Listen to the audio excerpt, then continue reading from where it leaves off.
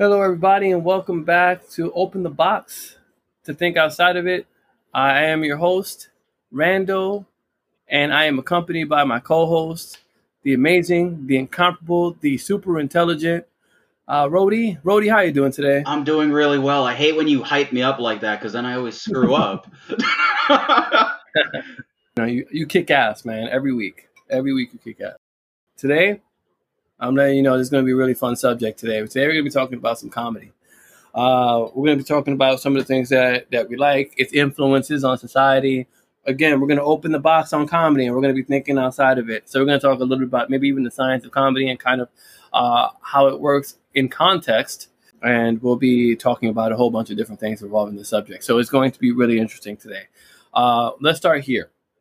Rody, who are your top 5 comedians? People who you are like your favorites. All right, so no particular order.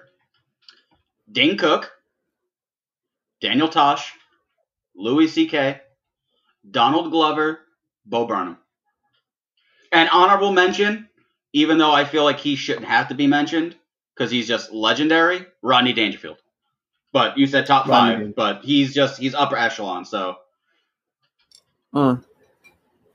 Well, understandable. Top 5 is way different than that. I have Dave Chappelle, George Carlin, Kevin Hart. How can you not? Hassan Minhaj, and Chris Rock. No particular order either. So, and I like them all for different obvious reasons, But those are my top 5. I have several honorable mentions. Sarah Silverman being one of them on a surprising list. Ali Wong is up there, but more so, of course, Eddie Murphy and Michael Che. Even though he's done I think 1, maybe 2 stand-ups that I've seen, but I know he's done more than that. But what his presentation I like, and of course, you have Trevor Noah, observational but charming with his observations. He has a very interesting style. That list gets an honorable mention for me. Not bad. Solid list. Thank you. Talk. Why did you choose these individuals as your top 5? So let's give a breakdown because I know you like them all for different reasons. Correct? Yeah, absolutely. The Dane Cook one is going to be the one that I kind of shrug my shoulders and shake my head at, but at the same time, I respect your choices and I respect your decisions. Okay, so this is a callback to the second podcast, which selfless plug. You guys should go listen to. But you said when you first met me, you thought I was a quote unquote asshole, and somehow or another, during that collegiate experience, I was introduced to Dane Cook. And the way he talks and acts and delivers his punchlines, I feel is very reminiscent to how I converse with people and regale them with my stories. So I felt a camaraderie with his humor just because of his sheer deliverance, the way he would just say things. He would have so much gusto with it. He's not necessarily the funniest of the funny. It was just, I loved his delivery. It may not have always been the greatest punchline, but when they hit, they hit. Yes. Okay. Gotcha. I respect that. Daniel Tosh. It's weird with him. For the sole fact, he reminds me of the writer Jack Kerouac. His joke telling is stream of conscious. He'll go from one thought to another, to another, to another. And sometimes you think to yourself, most comedians, they kind of weave a story, they'll start at point A, and that joke will kind of lead into the second one, and that second one will lead to the third joke until you end your whole set. With him, he'll talk, he'll say something funny, and then he'll just stop and just say something else that's complete 180 from what he is conversing about. And it's just ridiculous how he does it deadpan. He has such mastery of his emotions that makes it funnier. And I also appreciate that he can kind of just talk about anything. A lot of comedians, that's why I love the profession. I think it's very respectable. They have such a tough job. Not only do they have to make people laugh for a living, they also are kind of obligated to talk about everything and almost make the things that are seen as negative positive to make it funny. Not necessarily positive, but make it comical. Mm-hmm. Right. Let's see. Next guy, Louis C.K. Same thing. Like, before you go into Louis C.K., I want to stop at Daniel Tosh for a second. Just give my little commentaries on that. I always looked at Daniel Tosh when I look at the show Tosh.0. I know we're talking about stand-up mostly, but when I look at the show like Tosh.0, I really think that Anthony Jeselnik could have done it better. I'm just saying, it's just my opinion. Just put that out there. They both have the same type of delivery that I feel like they are both interchangeable, but I also wouldn't take Tosh.0 as definitively of like Daniel Tosh's measure of comedy. I feel like with that, it's just like, oh, here's a video, let's just make a snide comment about it. Where his jokes, like, they have a little more development. It's hard to explain. You'd have to actually watch his stand-up, but they're two different worlds. But I concur with you. I think Anthony Jeselnik, he's got that dry, very straight to the point that he could easily do a video clip show of that nature, and it would still be relatively successful. Right. So, yes, we are Louis C.K. Louis C.K. There's just so many things about his stand-up that I admire. He's self-deprecating, which reminds me a lot of Rodney Dangerfield, which I think might be one of the main reasons why I appreciate him. Like, when he talked about the way he ate cinnamon rolls or like all that crap, or he's just like, you don't eat a cinnamon roll and feel good about yourself. Like, you eat that and you feel like shit. And it resonated as like a thick boy. You just kind of relate to these things. But he just has such a delivery, and he's another comedian he's like willing to touch upon like certain subjects that might necessarily. But I'm sure I get it. Come on, we couldn't dance around it, man. Sexual misconduct. It is frowned upon. But again, that's one of those things that, like, yes, it did happen, but as a comedian, I feel like it can be something that could be joked about. It's not a joke, but you could always try as a comedian to make light of these situations. Because to reflect back on like Daniel Tosh, I had a girl that I used to date, and she despised him as a comedian because I said, hey, I like this guy. And she's like, oh no, he talks about rape. And I was like, okay, he talks about everything. And she's like, well, I was raped. And I was like, well, damn, I'm glad you brought this up. I won't bring it up again, and we're just not going to watch this funny clip I was going to show you. But the crappy things that do happen, it's good to see that they can kind of like put a spin on it sometimes and almost shed a light on it to bring like notice to these horrible things and make it more approachable. You know, I was going to get into this much later on, but like there's a certain level of it. There's a certain level of experience, right, from a lot of these comedians when they talk about these certain topics. You may think that this person's insensitively saying something about a subject. However, you don't know what their life experiences are and what they've gone through, right? Yeah. That kind of also, you know, that's something that they've kind of like also maybe used a joke to kind of come to grip with certain situations that happen in their own lives. So, you know, like, you know, you'd be surprised. I don't, you know, as I said, I don't know Daniel Tosh's life, and I don't know like if he's been a victim of any type of like sexual misconduct. But at the same time, like, you know, like you don't put it past anybody. At the same time, you know, if it's done with a level of like, I'm not gonna say taste, but if it's done in a level where it's like, I guess it has to be done tastefully, obviously. But yeah, if it's done with the main point isn't to put down somebody who has been through these experiences, mainly to shed a light on something, then, you know, it definitely sends a different message. Sometimes that message isn't always heard, but yeah, I definitely hear that. Yeah, absolutely.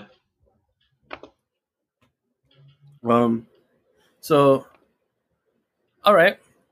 So we've gone through two of the gamut, right? So actually three. So now we're up to the last two. Donald Glover, that dude is a triple threat, as he usually says.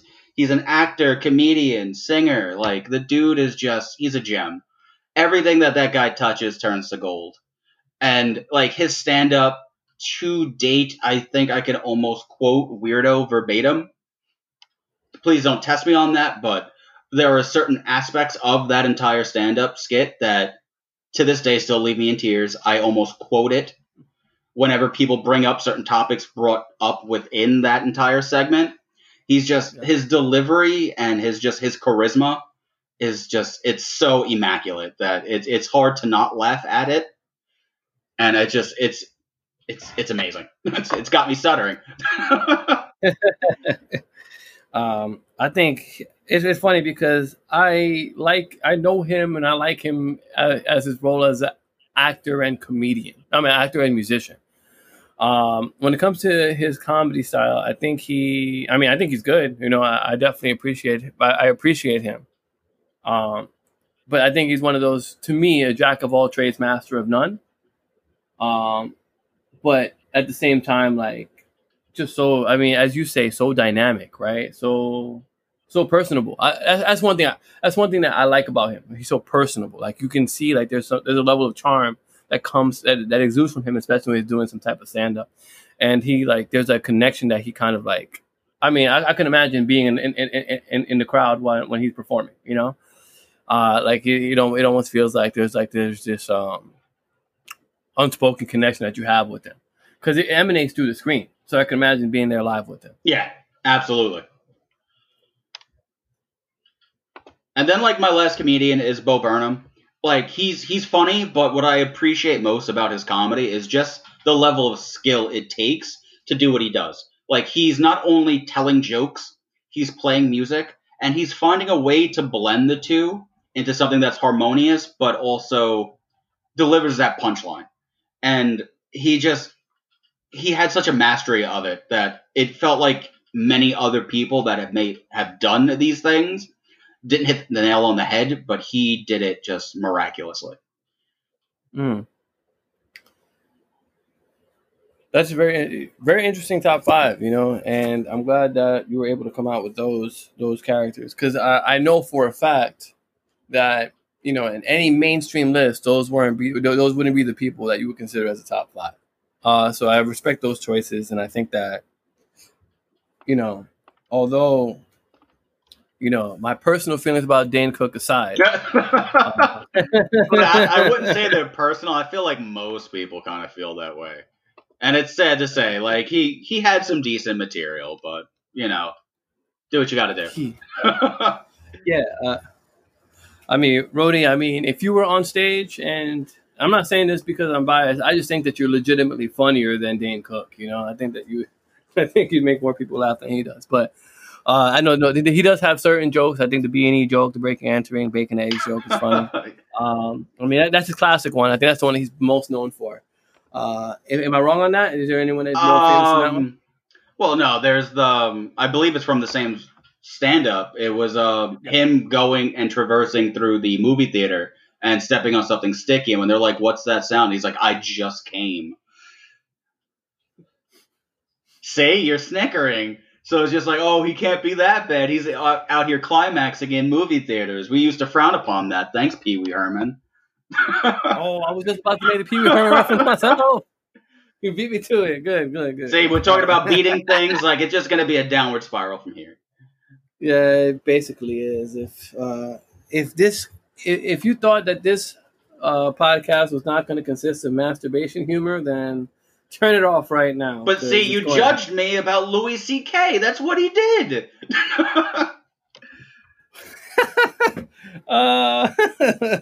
Too soon? Well, too soon? All right, let's go into my top 5, and I think that's going to help save the conversation. It's going to help put some context into light. Thank goodness for Dave Chappelle on this list, because he's about to validate this whole shit right now. Let's go with, I'll start with Chris Rock. I think Chris Rock is someone who I grew up with. Chris Rock was the comedian that knowing the narrative about what people say about his voice or whatever, how it could be off.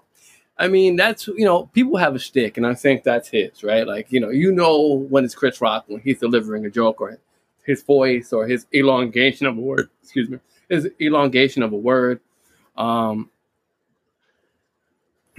to me, he's hilarious. And I think there's something about him that's defiant, something about him that is topical, always topical. Oh, and also timeless. I can turn on,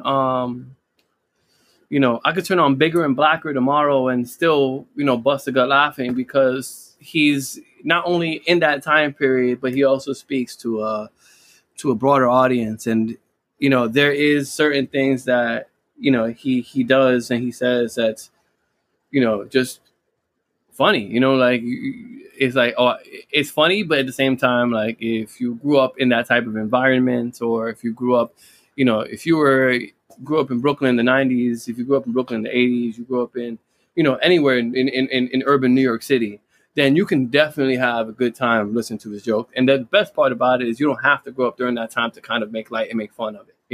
So on a macro perspective, people find this like ridiculous. On a micro perspective, when people who are living and experiencing some of the things that he's gone through, you're like, wow, that slaps, that really hits, So Chris Rock is one of those comedians that, my very first favorite comedian, let's just say. He is a good one. He is a good one. Like he may not be my top, but he is still like damn commendable. He is very respectable. I love his work. Yeah, I mean Tambourine was hilarious. Did you see Tambourine?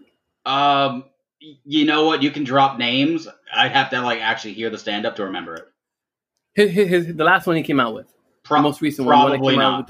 Probably not. Okay, I don't know. I would say that's one that you have to watch probably multiple times in order for you to appreciate it. The first time I saw it, I thought it was cool.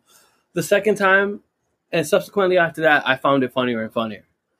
So that's something that I liked after seeing multiple times. I mean, and you tell me what you think. You watch it. If you have a chance, Rody, throughout this week, take a look, take a gander, and hopefully maybe next week you come up with your answer and tell me what you thought of it. Absolutely. Let's go with Kevin Hart next. Kevin Hart, I would say Kevin Hart is of the quote unquote mainstream, right? I think that he is funny. Over the years, he's become safe. Kind of like the feel good comedian, almost, if you will. Yeah. He's that guy that like everybody's like, yo, you need somebody that's gonna just make you just laugh very quickly, but not really have much substance. I got you. Yeah. Because he'll just scream his jokes at you, and it'll sound funny because he's just saying it very loudly. Oh, I mean, when he was talking about his dad and parent-teacher conference and coming with no boxer shorts and showing off his long dick, you know what I mean? That was hilarious, dude. Like, there's no, he's funny being himself. And I think one thing that is, I would almost, this is going to be controversial, comparing him to that Dane Cook type of character. Conversationally funny. Like, conversationally funny. Something like, oh, I'm dynamic. I'm out there. I'm going to just let you have it. But at the same time, and the comparisons have been made to him and Cat Williams. Cat Williams is another comedian that's up there. He has his own flavor, his own taste, his own delivery style. However, like the context of the jokes and the physical appearance similarities, right?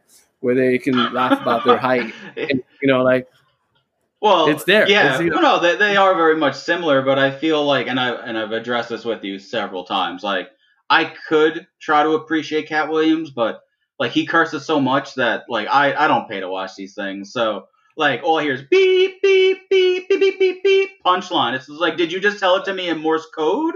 What's going on? Like, I don't get it. And then I was like, oh, he dropped the N-word, and you're not allowed to say that on Comedy Central. So unless it's like after a certain hour, and at that time, like I'm going to sleep.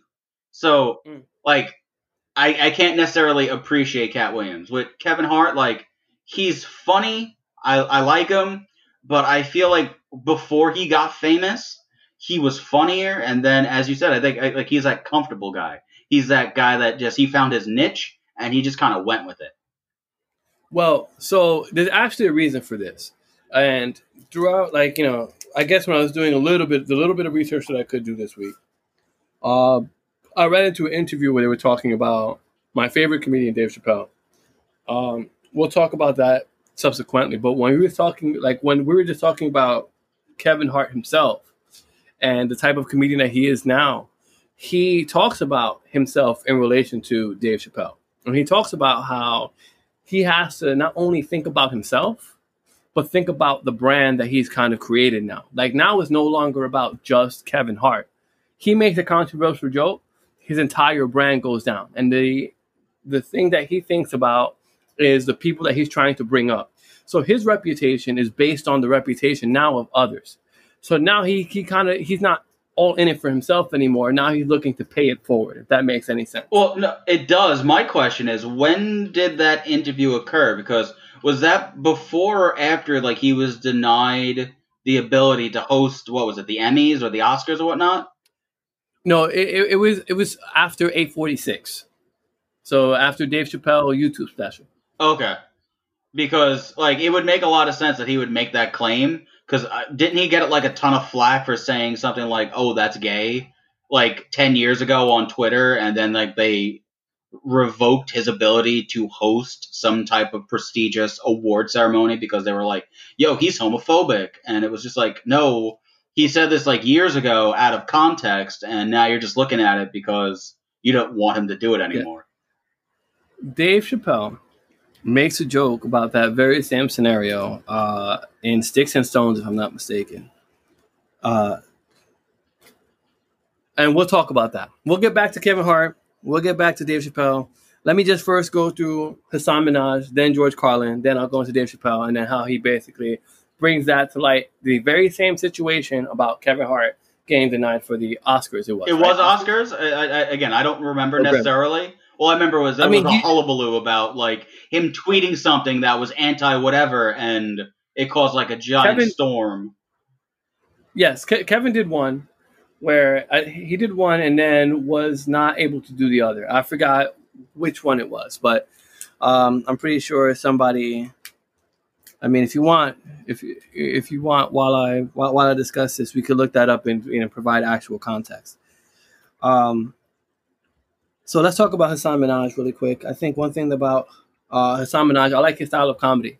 I think he's a great roller coaster. Mm-hmm. He's amazing because he's a storyteller, and you can tell that's his style.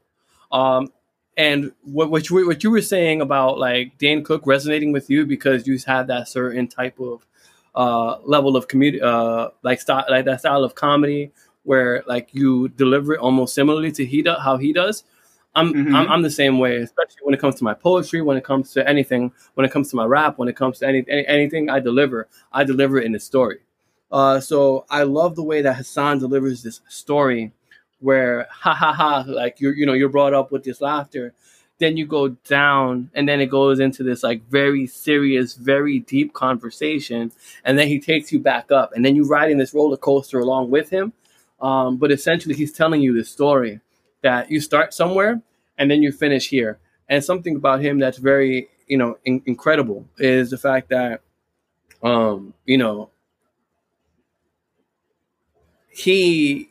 he brings it. Like, he tells you where he stands and what the life is of somebody who is in his predicament is. So even though I'm not particularly, I'm not Muslim, Middle Eastern, or anything like that, even though I do often get compared or get, like, by straight up appearances, like, compared, like, oh, like, are you? I'm like, I'm not, but I'm very appreciative that you said that, because, as I said, like, as I said, having this exact, being,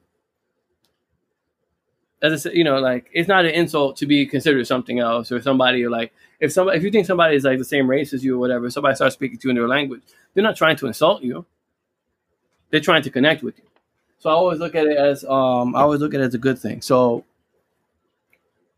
when he goes, when he talks about his life and, like, even the subtle nuances between things that we don't know about, like, different style, different levels of, like, Muslim, or, like, when you go Hindu, right? When you go the Hindu Muslim dynamic, there is some deep rooted stuff there, you know what I mean? And then you get a chance to see it almost in a microcosm of how he explains it. His conversation, his jokes, I can't even call it a joke, right? Like, his narrative about, like, what happened to his dad post 9/11, or how he responded to something that was so deep and heavy. It was one of the catalysts and one of the sparks for Hasan Minhaj clearly to be who he was, and the fact that he has that voice and that platform he does amazing things with that. For those of you who have not listened to Hasan Minhaj, I completely recommend it. I know I haven't said about the comedians prior, because if you listen to a funny comedian, you're going to listen to a funny comedian. But he is someone who educates you as you're going, as you're going through the journey. So if there's something that you don't know about anything, like, about the dynamic of people of color or people in the Middle East or anything like that, he kind of brings that here to the United States. So that's very interesting.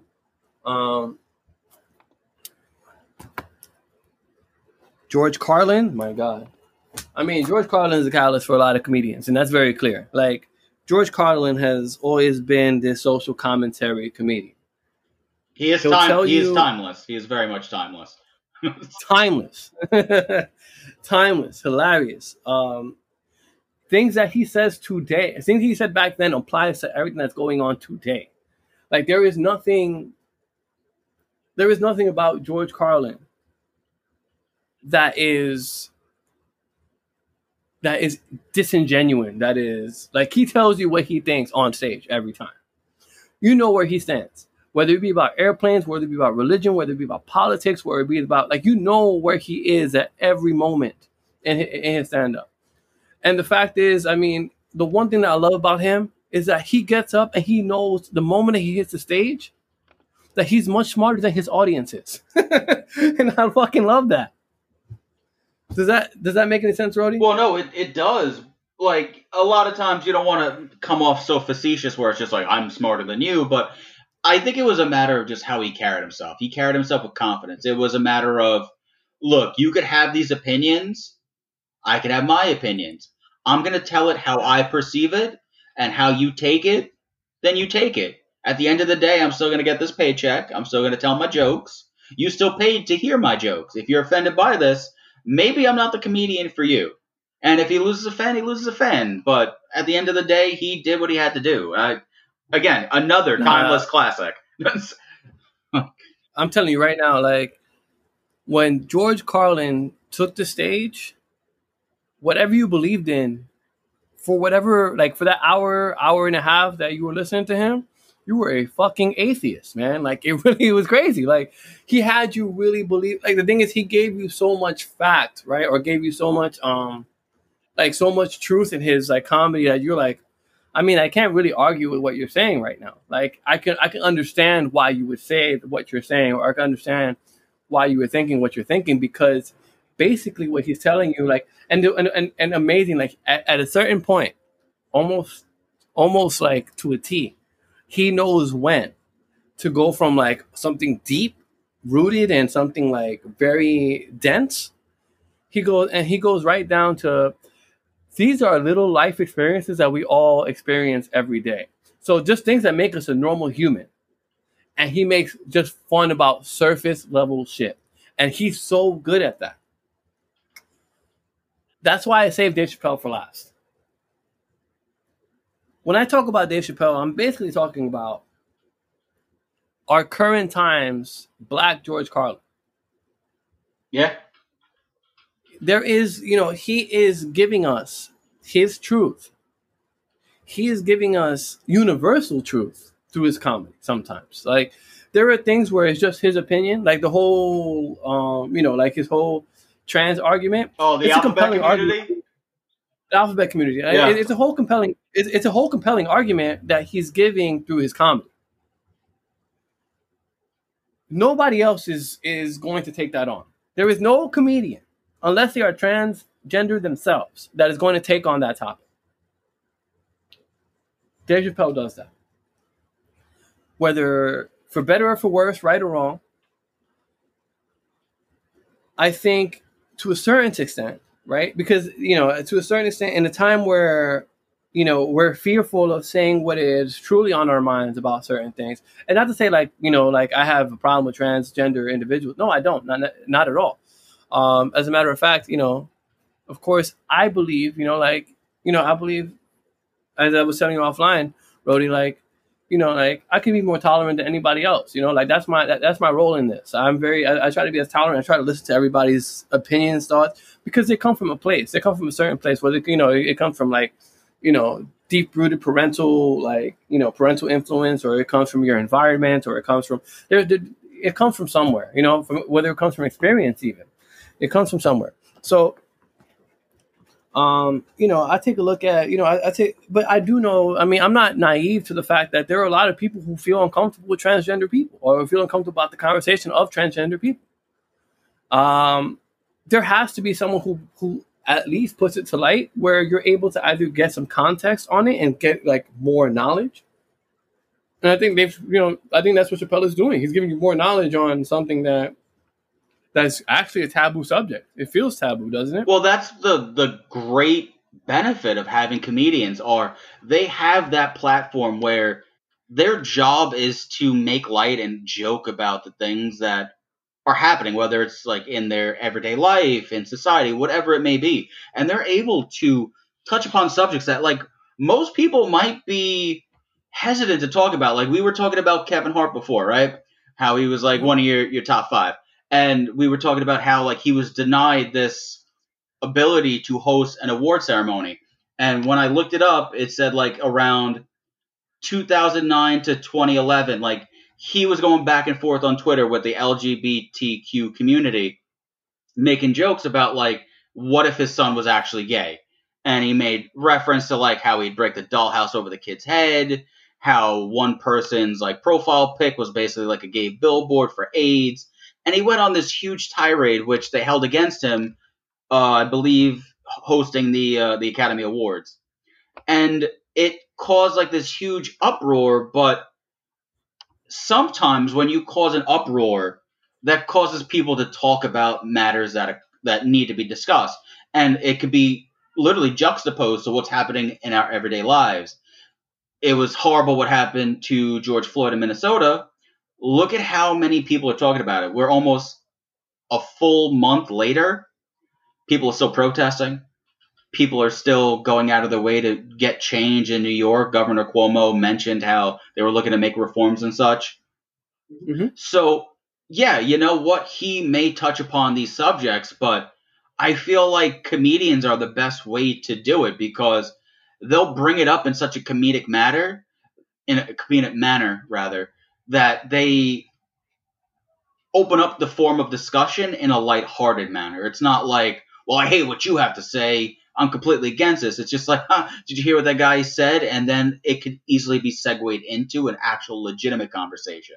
That's why I know, like you mentioned earlier, like in the intro, like comedians that influence. This guy isn't necessarily on my top comedians list, but I think he's one of the more influential comedians, and that'd be like Jeff Ross.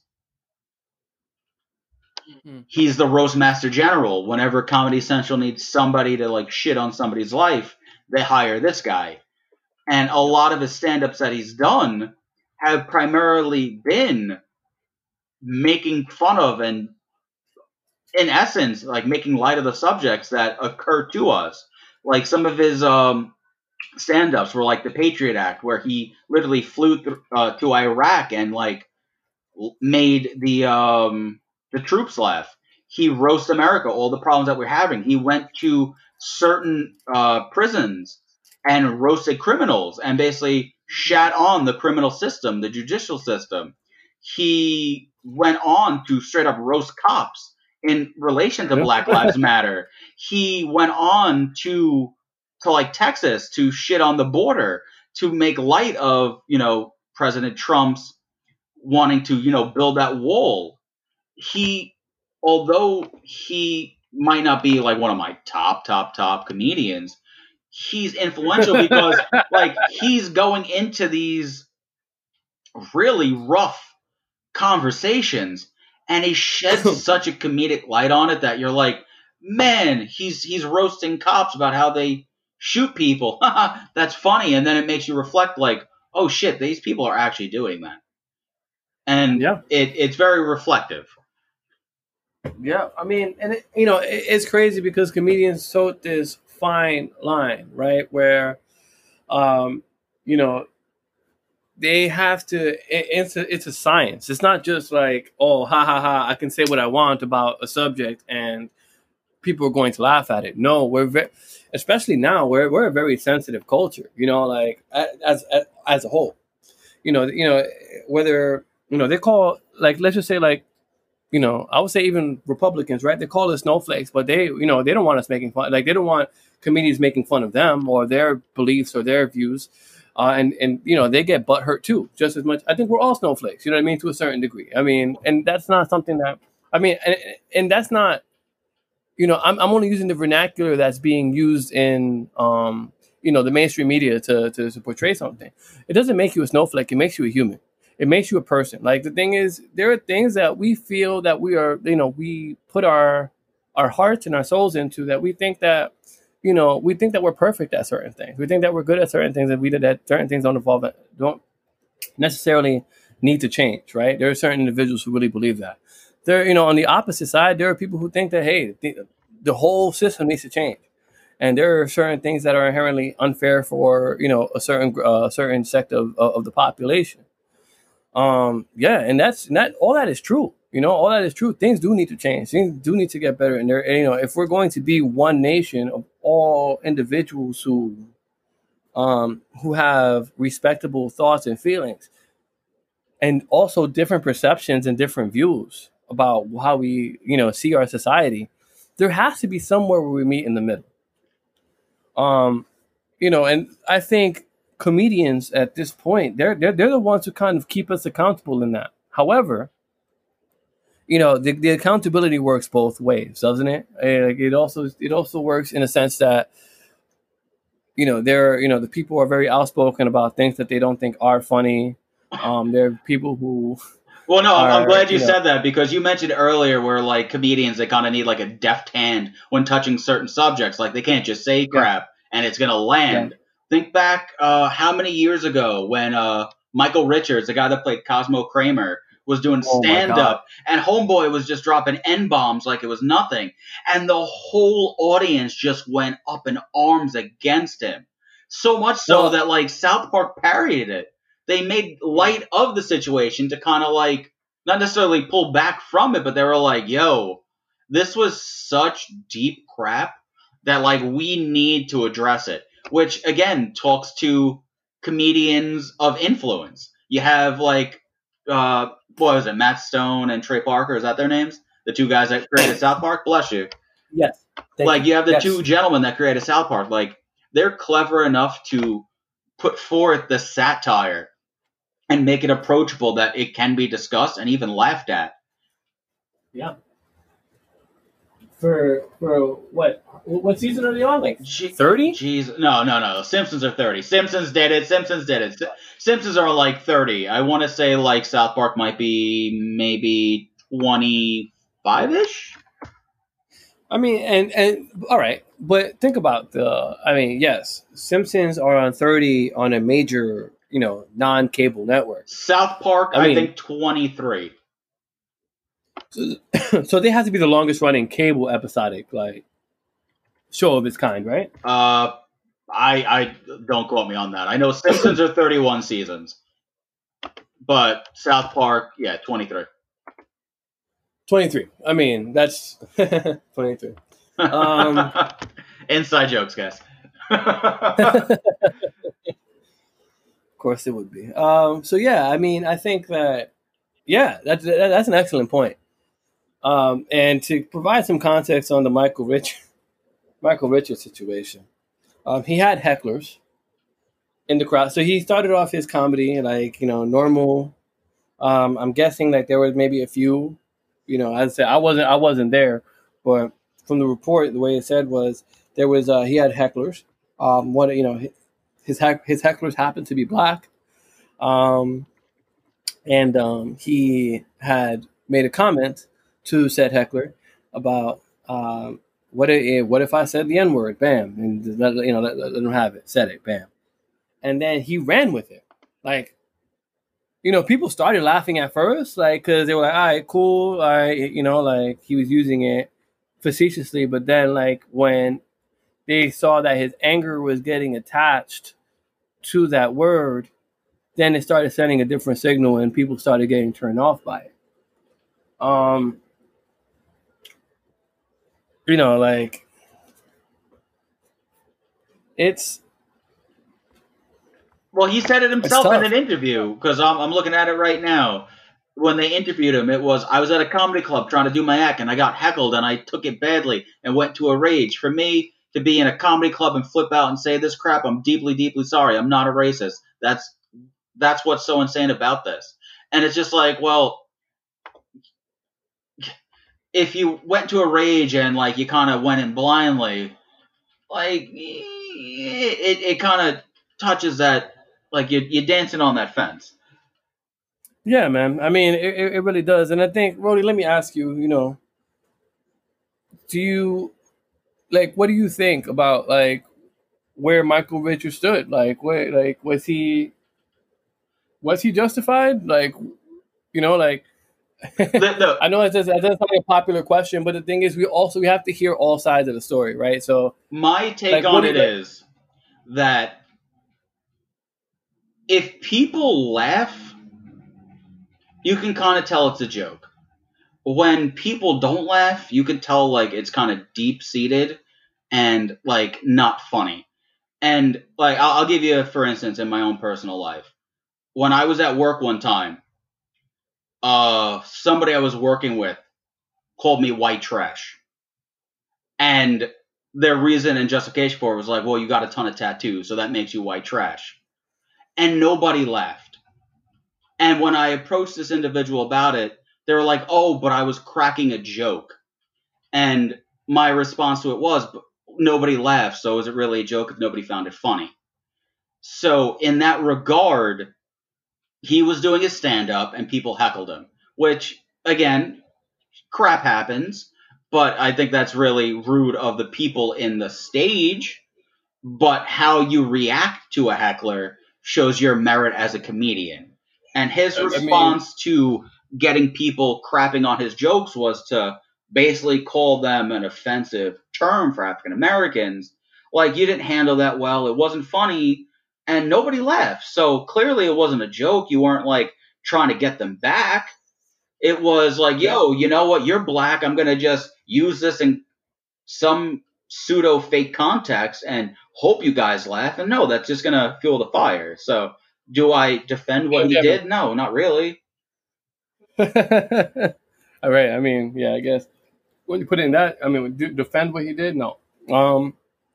The other thing is, I mean, you know, you weren't even using it, like you weren't even using the N-word as part of your stand-up. Like it was something that you had used it for in that moment. Yeah. Which, again, as I said, I mean, you had the almighty Jerry Seinfeld who stood in his like defense, and I'm like, all right, I get it. At the same time, like, it's your friend, but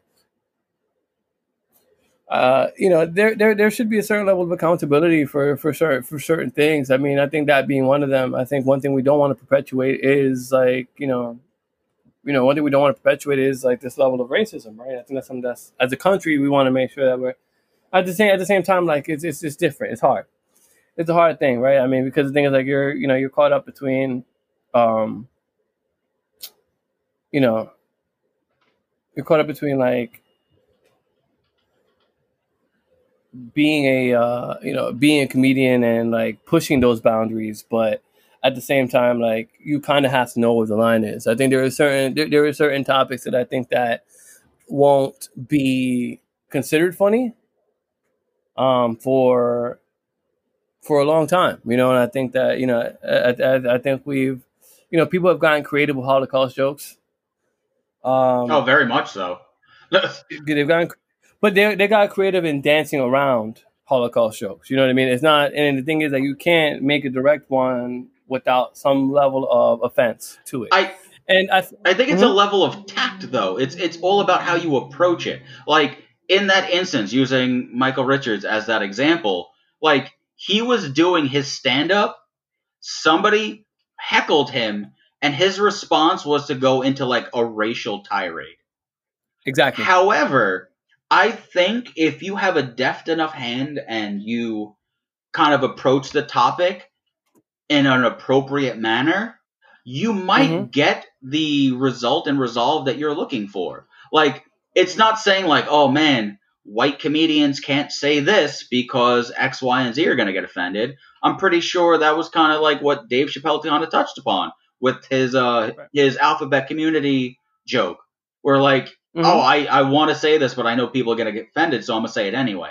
Like, you can say things, but you have to say it in such a manner that you know it's a joke. Like, Richards, even in an interview, said he was saying this crap out of rage. He was angry when he said it. So it wasn't said with humor behind it. It was said because he was pissed off.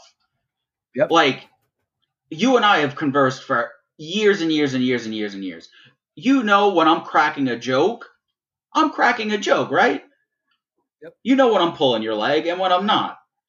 I think the same is applicable to people in this field, where like you can tell when somebody's cracking a joke and you can tell when they're not. And to kind of touch base on like what we were discussing earlier with Kevin Hart, like he in my genuine opinion, I thought he was just shooting the shit and just screwing around on Twitter. However, there's the horrible instance of not being able to sense emotion online. Like, you can type something and you can't tell if somebody's being funny, serious, like sarcastic. It's hard to tell. So it was like, yo, you know what? You posted this 10 years ago. We're going to hold this against you. But, you know, to quote Heraclitus, you can't step into the same river twice. Kevin Hart's not the same guy he was 10 years ago. He's older now. He's more enlightened. He's got, like, family. He's got this. He's got that. Like, would he make that statement present day? Probably not. No. But to hold it against him? No. He was probably, in my opinion, I felt like he was just trying to, like, josh somebody and screw with them. But that's how it is. Yeah, and you know, so to go back to Kevin Hart, Dave Chappelle's commentary on Kevin Hart's comments on Twitter, he was saying like clearly, like, and he was providing the context that clearly it was a joke, like, because the effort that you would have to go through to go and buy an actual dollhouse to throw it over a child's head, clearly you actually wouldn't do that. So. He clearly use their own toys and throw it at them. You already paid for that crap. You abuse them with that crap. Right. But nobody wants to get beat with Hot Wheels. Nobody wants to get beat with Hot Wheels because that's a fast track, right? I mean, but that's the point. Like that's the point. I mean, the fact is we make all of comedy is so interesting. Because it literally depends on who you are in the room with. It depends on, the individual's level of reception to what you said. It's so conditional. It really is. It's a very finicky career because, as you were just saying, like it's all subjective. Like, A, I got to know my room. B, I got to know like my material. Like, I got to know every aspect to make sure, like, it's offensive, but not so much that people, like, get pissed by it. Yeah. It's true. And the thing is, more people, and that's the other thing, I think more and more people are now, like, standing up for themselves and, like, saying that these jokes about me aren't, the truth about me or the truth about my people or the truth about, my particular sect in society. So it's very, very difficult right now to even make these styles of these kinds of jokes because, are people more sensitive or they're more, self-advocating? You know what I mean? And I don't think that they're sensitive. I just think that they just advocate for themselves, but maybe not necessarily in the context of, like you need to also kind of set a boundary of when you can be or when you shouldn't be.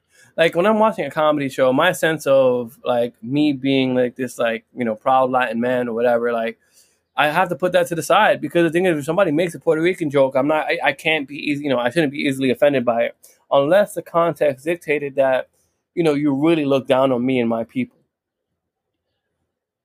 And have I gone through, have I, experienced that, like, yes, but I've experienced that more so in the context of having an individual conversation with someone than I did getting from like a joke that was made on stage by a comedian. I think that's one of the main problems is like when people go to see comedians live, they should go in with with a grain of salt saying, hey, whatever I'm going through, whatever I might be about, they could touch upon. And remember, like, you're a paying customer. Like, you knew what you were getting yourself into. Like, I could understand, like, bringing it back to earlier in the conversation in the podcast, I mentioned with Daniel Tosh. Like, if the girl I used to date, like, knew he talked about those specific subjects and then paid to go see him and then had, like, a giant conniption while at his performance, I would think to myself, like, you knew what you were getting yourself into. Why are you doing this? Like, you kind of got to know your target audience. You kind of got to know your target comedian. Like, there are certain comedians that, like, I'll listen to and it's just like, I know this is what I'm going to get out of them. Kevin Hart, I know I'm going to get a screaming guy that's going to talk about his family and his height. And sometimes him being black. Like, I know what I'm going to get myself into. So if he says something that doesn't agree with me, I can't be like, oh, I didn't know this was going to happen because I know that's what he does. Like, most comedians, they have, like, a shtick. So it's hard to, like, feign ignorance when you know, like, that's kind of what they talk about. Yeah. No, I mean, yeah, that's very true. And I think, you know, I'll go as far as take it a step further and say that those comedians who, you know, are particularly, known for their style of comedy, like they're going to touch upon certain topics. Like, that should be, that should be a good thing, right? I mean, to a certain extent, the fact that, like, like if a good comedian can say something about you, like, or, like, maybe a person like you, like, there are certain things that we have camaraderie about. You know what I mean? There are certain things that racially, like, or culturally, there's something that's inherent in us. So that when we hear it, I mean, when we hear, like, like how, like, like Puerto Ricans, Dominicans, Mexicans are at a party, let's just say, right? Like, yeah, well, we're cool and we know how to have fun. Like, I'll laugh at that, because that's funny. At the same time, like, to outside perspective, they'll say whatever, but at the same time, like, you understand that there is, if it's not done with such hatred. The other thing is, let's also bring it here. I think something that's really important to note is that comedians, they used to make fun of you. When you went to a comedy club, they pointed you out and actually made fun of you. Yeah, that was the whole premise of a roast. Like, you'd go there knowing, like, you're gonna get shit on. Yeah, comedians are more hesitant to do that nowadays because they don't know the faculties of a person. So the thing is, like, all right, so fine, let's go with something a little safer. Let's go with a generalization, right? Like, so we can all laugh at it together. People get mad at that. Okay, all right, fine. What's next? Let's laugh at our nation, our culture. Oh, that's too political. Let's not do that. I mean, and then, all right, let's laugh at our world as a whole. Our world is going to shit. And, I mean, we're supposed to, there's so many jokes that you can make of, as you kind of, like, constrict the lines of what's acceptable. What can you make fun of at the end of the day? Yeah, no, right? that's what makes, like, being a comedian so hard. It's just like when one person says, oh, you can't joke about that. Then it goes to, well, you can't joke about that. Then what can you joke about? Like, you mentioned it earlier about, like Puerto Ricans, Dominicans, Mexicans, all that joke. Dean Martin, classic comedian, singer, crooner, whatever you want it to be. He made a very prolific statement, which was, you only roast the ones you love.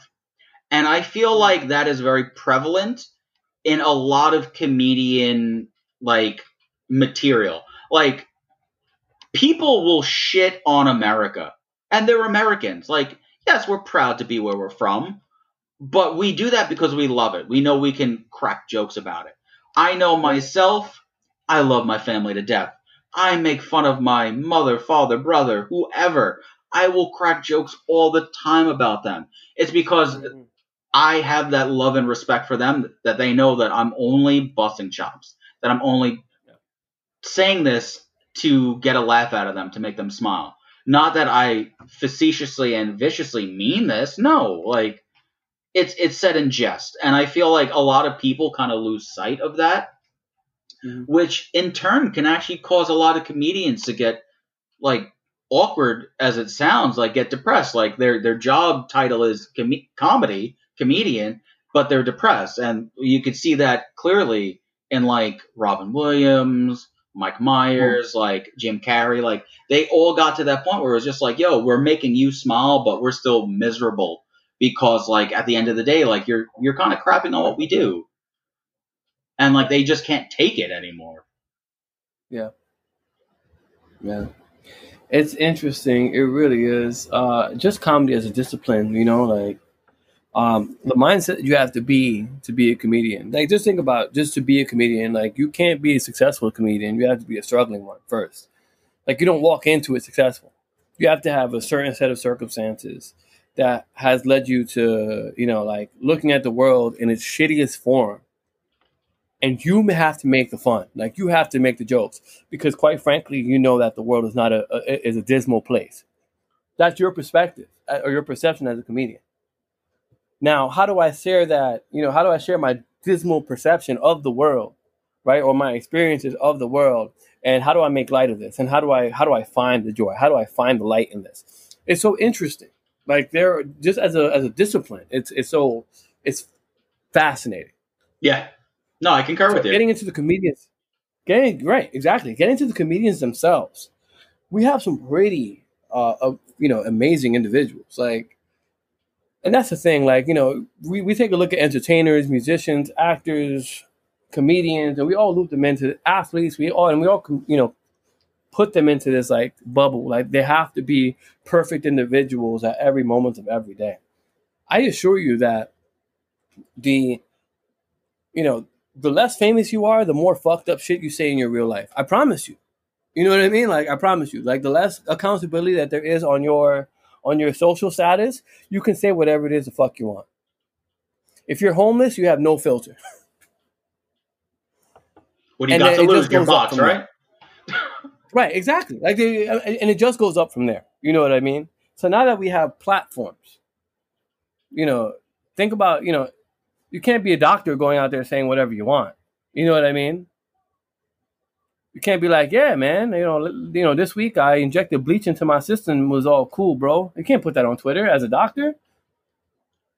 Well, I feel like that's a whole different conversation. Like the measure of accountability amongst professions, because you have X, Y, and Z people that are able to say whatever they want, but for like police officers, teachers, doctors, whatever it may be, they're kind of on this like weird veil of you can't say stuff, which makes comedians even that much more respectable because they have that privilege to kind of touch on all these subjects. This is why like they weren't on my top lists of like favorite comedians, but you give me like top comedians that like are influential, that stir the pot and get shit going. You got like Trevor Noah, Stephen Colbert, John Oliver.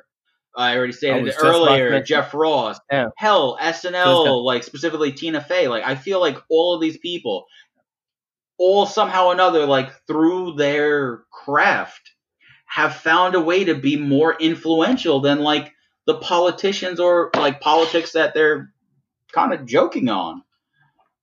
And you've led me perfectly, actually, into my next conversation. I'm glad that you mentioned Trevor Noah and John Oliver specifically. Boom! Look at that segue.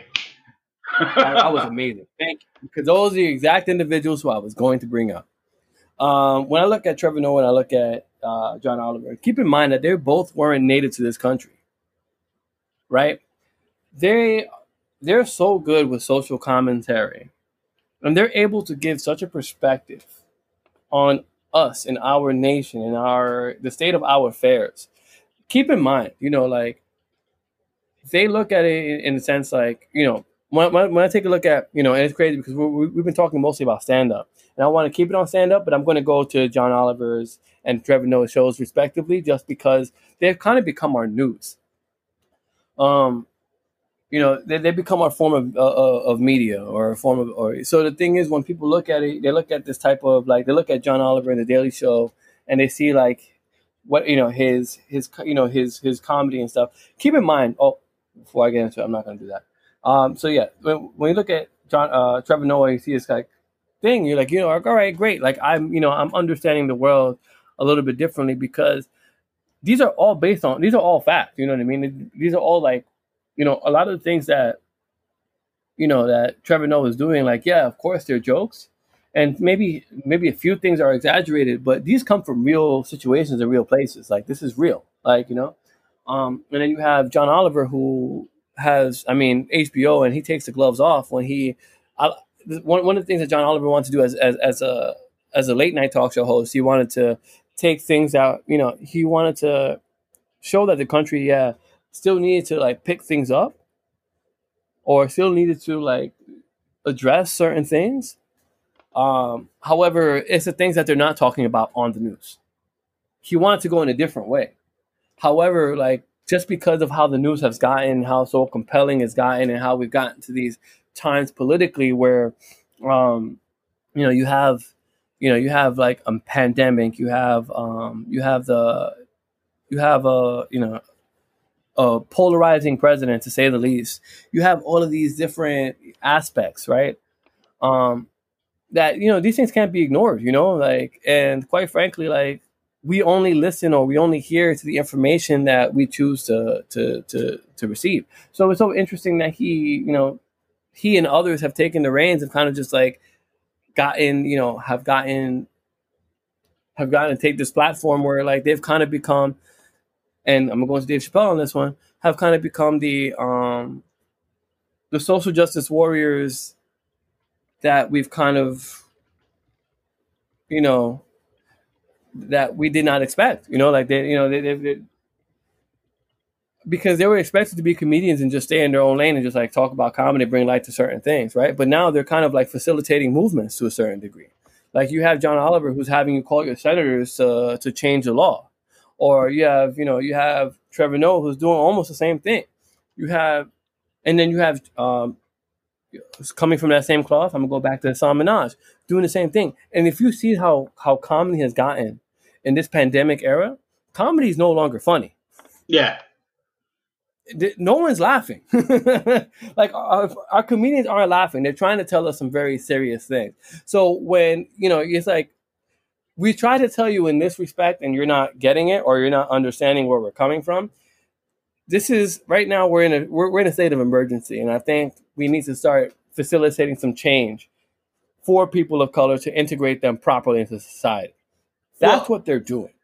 To like kind of touch upon, and like, because I stated that earlier, he was one of my top quote unquote 5 favorite comedians. Bo Burnham in like 2016, when he interviewed with Rolling Stones, kind of like talked about politics, all this and that, all that jazz. And when they said, you tend to not bring things like politics into your performances, how have you been following the election? And mind you, this is 2016. Have you ever been tempted to make jokes about Trump? His response was this: I think that it was a huge appeal that people didn't realize was that he was a good television performer. He realized that the camera is in a close-up and he should act for the camera, and he did it. I wish that it wasn't a thing. I wish CNN didn't look like ESPN.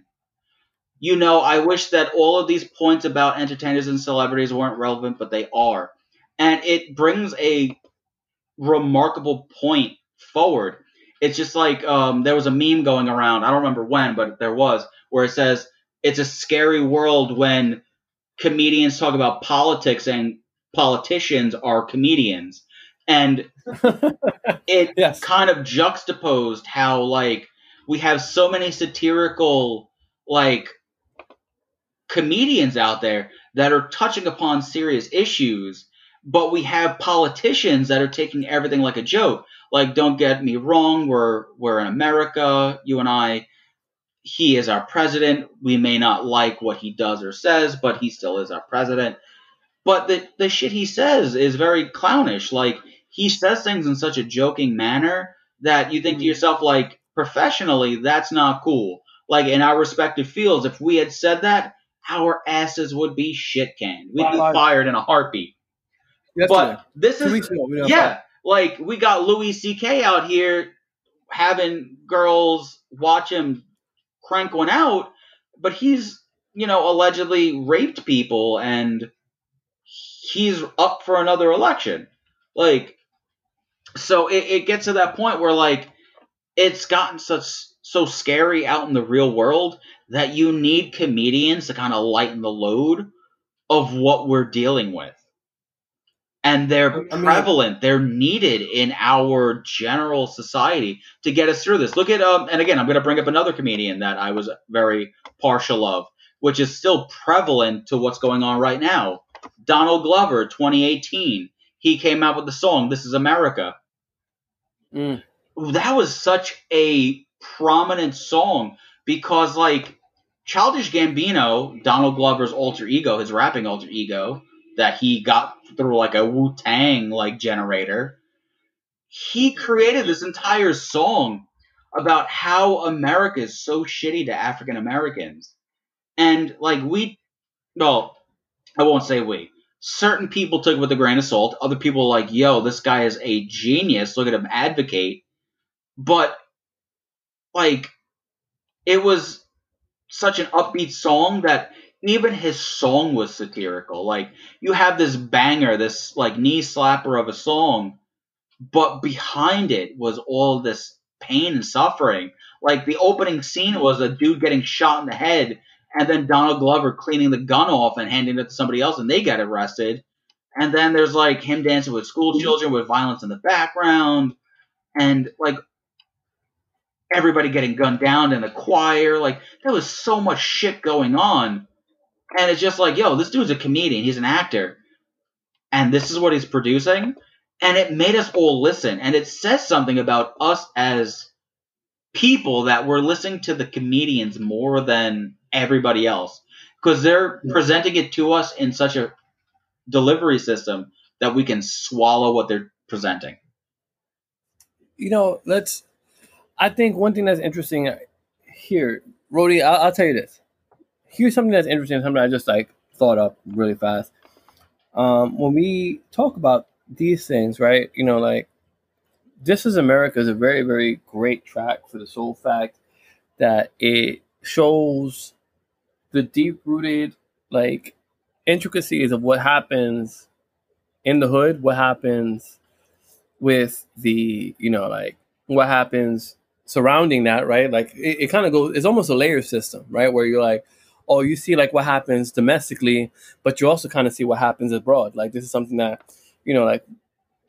like people of color, we tend to forego our fellow man or fellow woman or, like to raise ourselves or to make sure that we stay, keep our heads above water. We put people down or whatever. All right, fine. That's one. The other aspect is, like as a civilization, how they're seen, how they're viewed by the general public, especially by the police system. You see that in that video, right?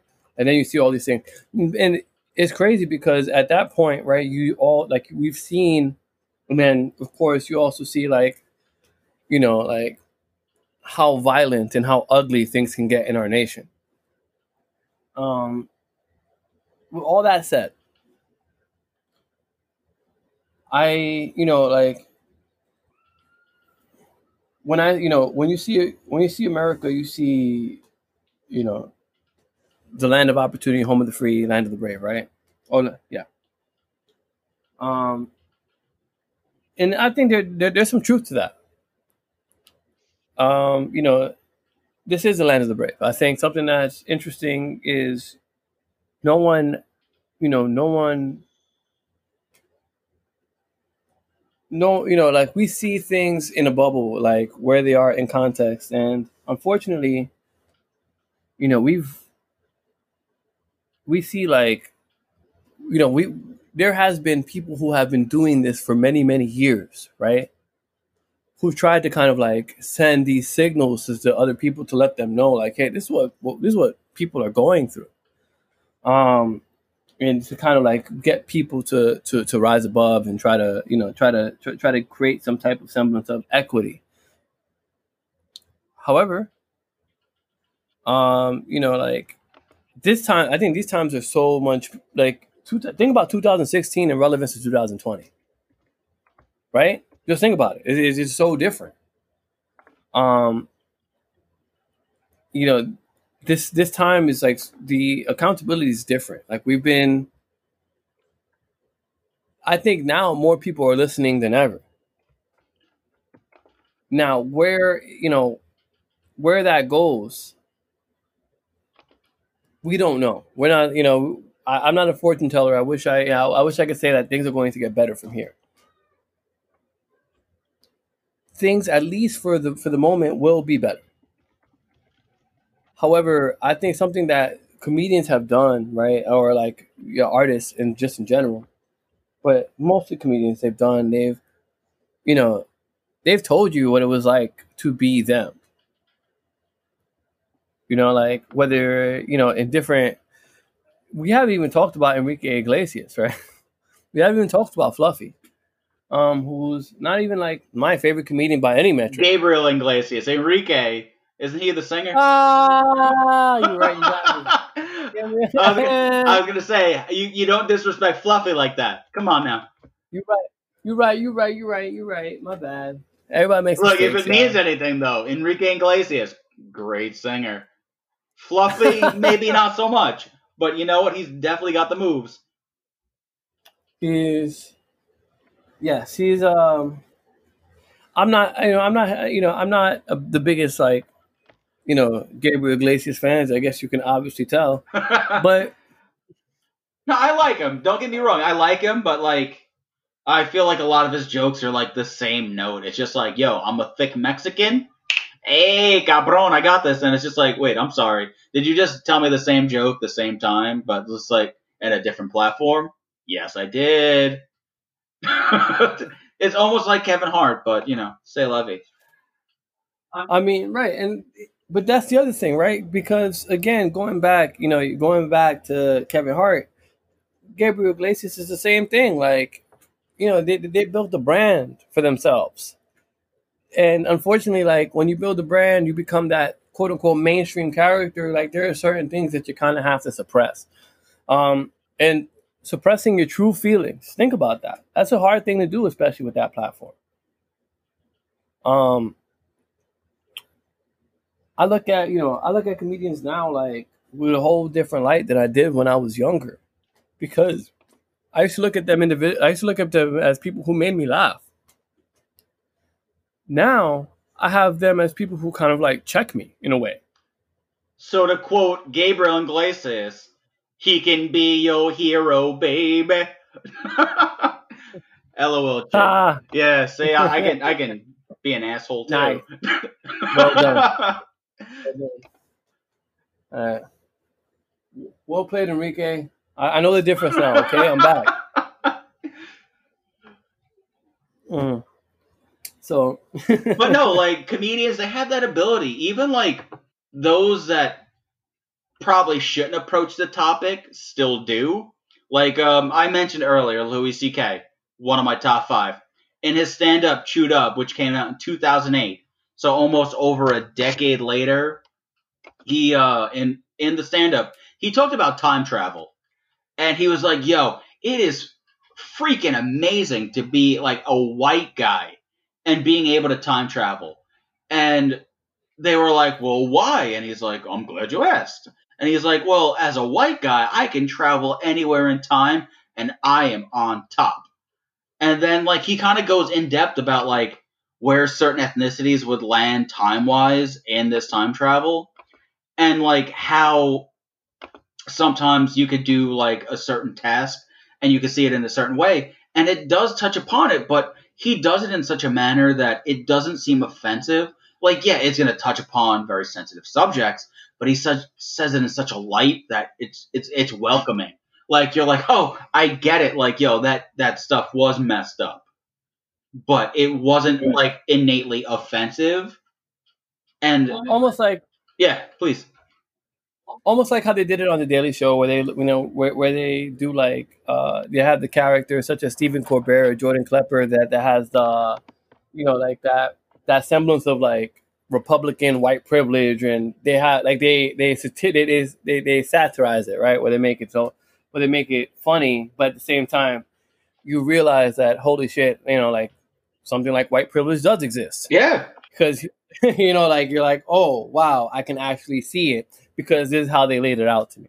Yeah, literally, that entire skit that Louis C.K. did and Chewed Up was all about white privilege. He was like, yo, I can go literally anywhere in time and I'll be golden. He's like, and then I think he looks into the crowd, if memory serves, and just goes, definitely not you, sir. And he definitely pointed at somebody that was not of his complexion.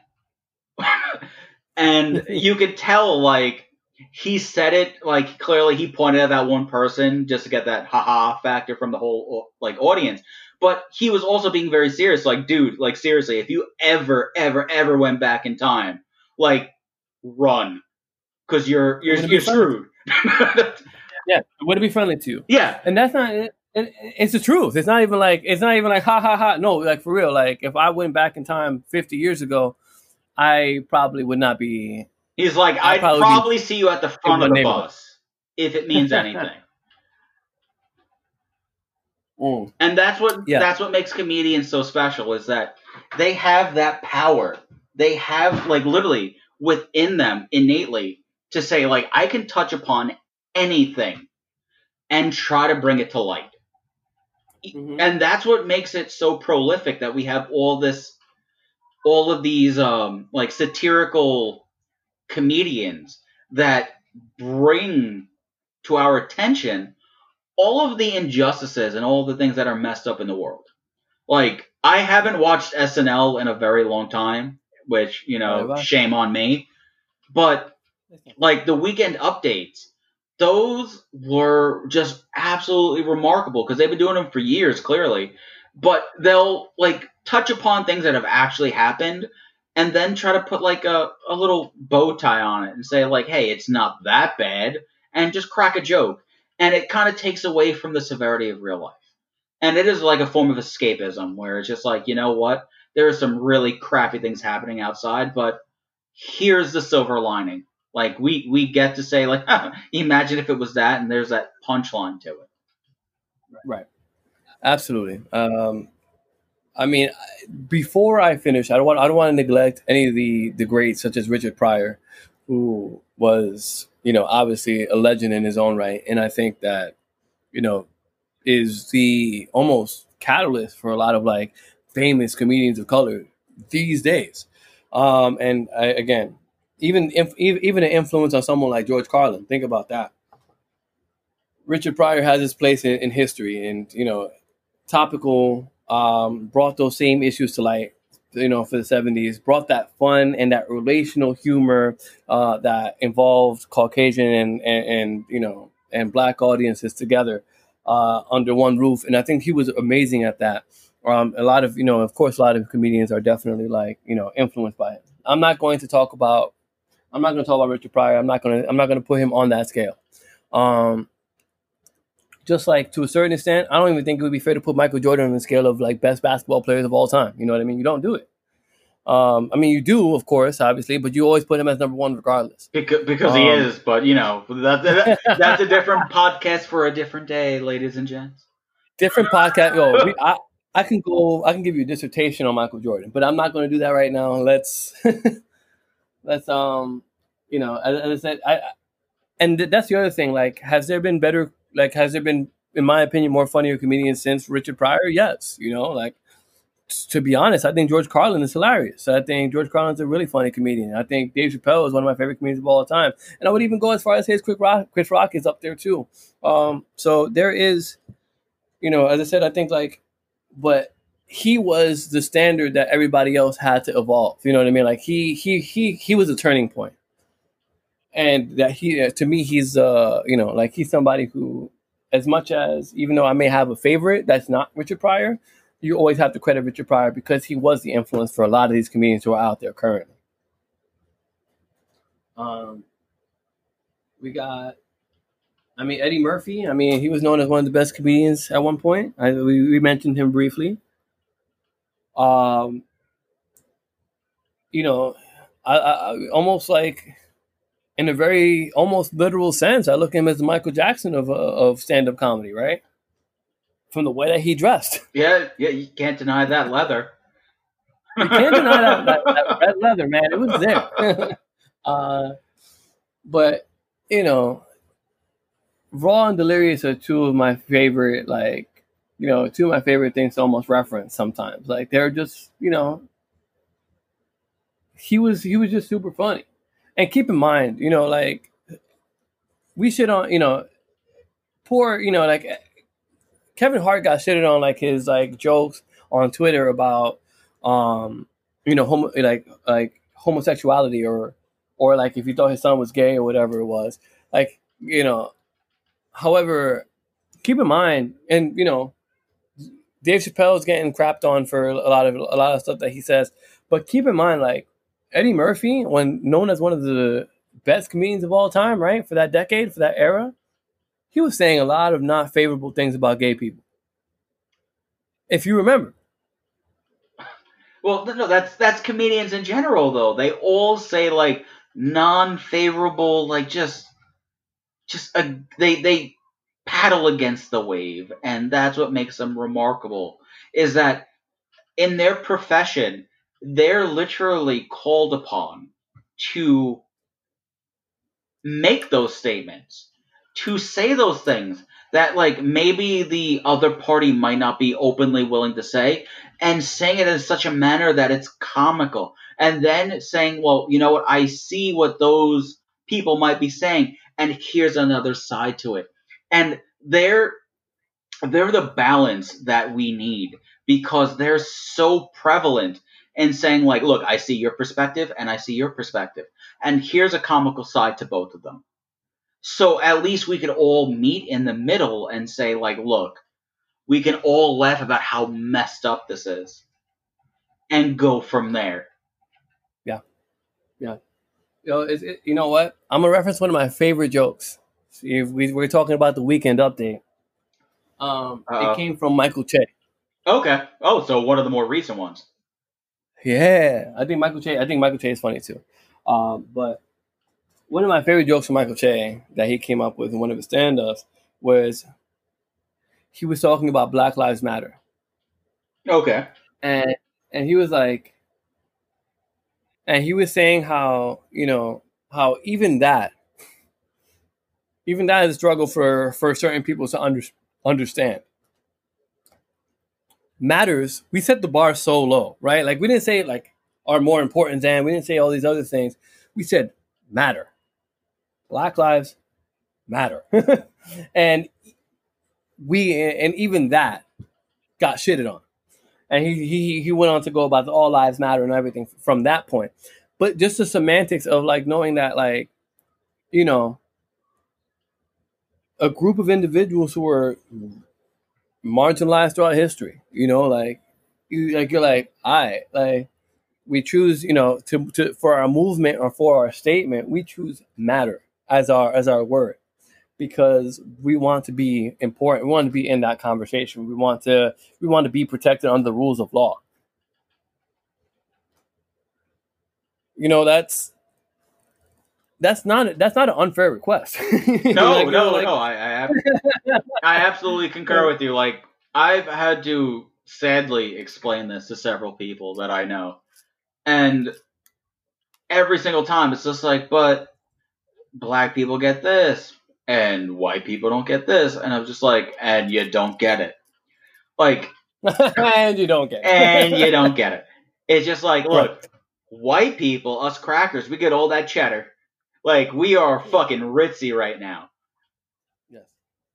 And they're the Walmart brand. Like, they're the people that just don't get acknowledged. They're like, oh, okay. Like, it needs an upper echelon to emphasize it. And that's where comedians come in. I don't think black people are Walmart, because Walmart gets their due, man. They get their money. I mean, you know, black people are small businesses. You know what I mean? That's what they are. Like, the individuals who, like, at the first sign of danger, they have no protection to keep them afloat. Look, I was just trying to make an analogy. If you want to go in depth with that, God damn, we can make that another podcast. But what the fuck? Like, I was just trying to make a juxtaposition, and you're going here.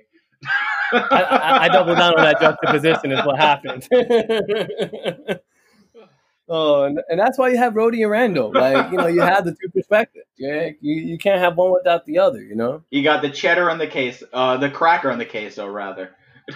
The cracker and the queso. Even though I hate cheese, why do you compare me to fucking queso, asshole? Because I'm a cracker. What the fuck? God damn, son. I can't help that I'm pale and dry. I couldn't be a chicharrón or salami or something.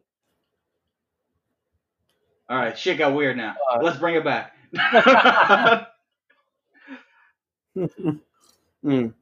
So yes, I look at comedy, man, with the lens that, obviously we're going to keep checking like comedians, and obviously people are going to be funny and they're not going to be funny.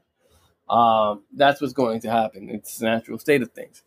I'm not saying to laugh at every comedian that there is to have. What I am saying though is that there are a select pocket of comedians who have given us the opportunity to kind of see the world in a more holistic manner. There is a sensitivity that there has not been before in society. But that sensitivity isn't snowflakes. That sensitivity is people who are self-advocating. So we are proud of those individuals. But I think we all need to take things in context.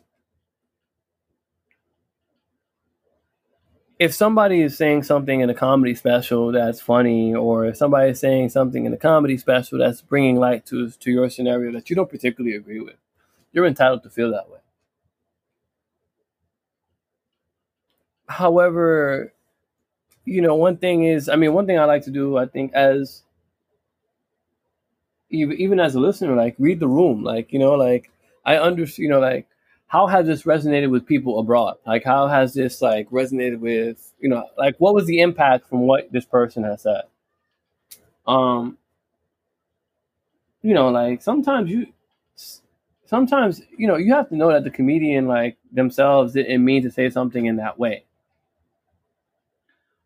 By the way, I think they also should acknowledge that it's not personal.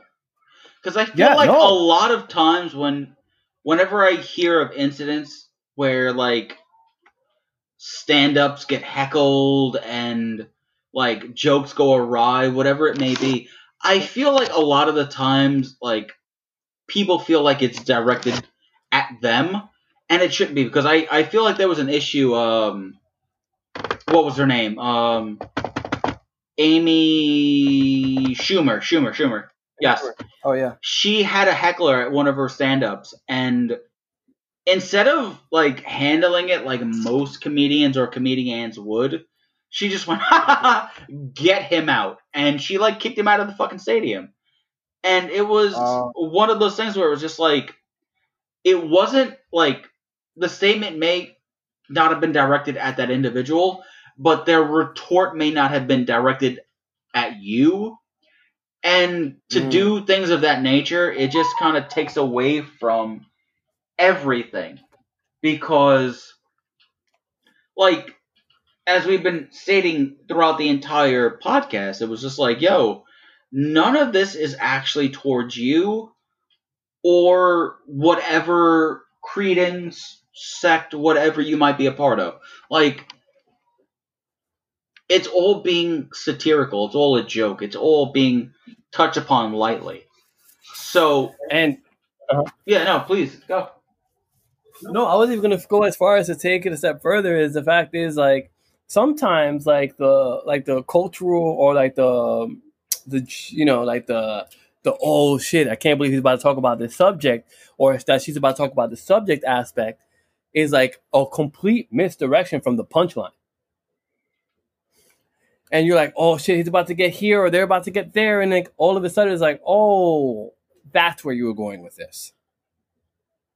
right? Sometimes like they clench your butthole a little bit on purpose to try to whatever their punchline is to resonate to bring that like into the story. Yeah, no, I concur with you. Because there's so many times where like I've been to a singular comedy show because like to pay for it's not my thing. But I've seen so many videos of people like trying to retort back to comedians, and it's just like, why? Yeah, like why? You're not a comedian yourself. You're not funny, so don't do it. Like at this point, like if you're responding out loud, that's just because you're being like, and I hate to say it, you're being a Karen. Fucking Karens, stop it. Yep. Like we don't want to hear from your manager right now. Just like you paid to hear this guy or girl do their spiel, let them do it. Yeah, facts. For real. I mean, it's the truth. Like as I said, like when someone like telling a comedian your life story or like giving them context to something that was part of their material, like why? Like who cares?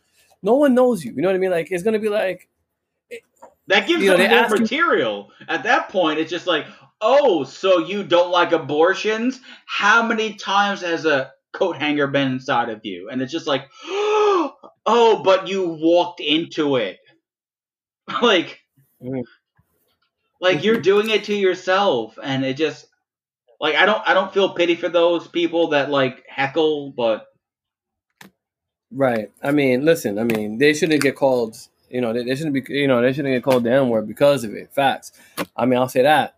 But like, if you're doing it tastefully, you're going to diffuse them. I mean, the thing is, I mean, comedians expect hecklers. They do. I mean, that's something that a good comedian is prepared for that.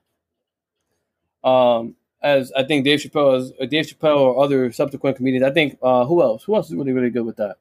Well, no, there are a lot of comedians that are great with hecklers. Like Anthony Jeselnik is awesome with it. Like you. Yeah, no, he takes that with a grain of salt and then some. Like you can Jeff Ross, right? You can shit on him, and he will just be like, "Okay, thank you very much. You're a piece of shit." And it's just like, yo, you know what? I am a piece of shit. Thank you for saying it in such a manner. Like, yeah, I mean, I think that's that's the thing with us as a people. I mean, I think we're all self-important, and sometimes we got to take ourselves out of these situations. Like when it comes to somebody who's like doing comedy on stage, they don't know you directly. Like why they're not talking to you specifically. But as I said, I mean, like if they're, I mean, if you're a comedian at a KKK rally, then fuck you. You know what I mean? I'm going to say that out loud. I mean, I'm going to denounce like racism, of course, but like, yo, there's some things that are just like, well, going back to Amy Schumer, she shouldn't kick somebody out for having their own opinion. She should have been more prepared. That's on her.